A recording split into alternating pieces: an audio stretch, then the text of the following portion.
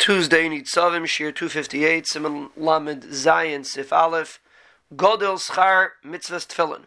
The mitzvah of Tefillin has a lot of very choshev schar. A person that Rachman does not put on Tefillin is considered Paisha Yisrael Begufon, which is a very serious einish.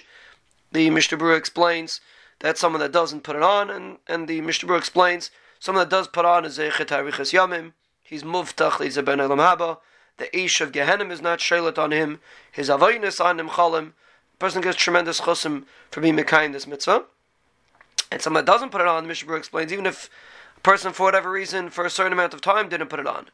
For sure, if someone never put it on, for sure, Achmal Tzlan is Bechlal, these Paisha Yisrael Begufan, which the Mishnah Berurah elaborates is a terrible einish.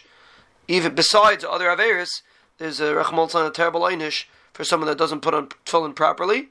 And he explains it's only someone that doesn't put it because he's mevaz at the mitzvah. Person can't, he's an einish, or he has a very good reason for not putting them on, it's different. But a person that Rachmal Tzlan does it not for good reasons is included in Paisha Yisrael Begufan.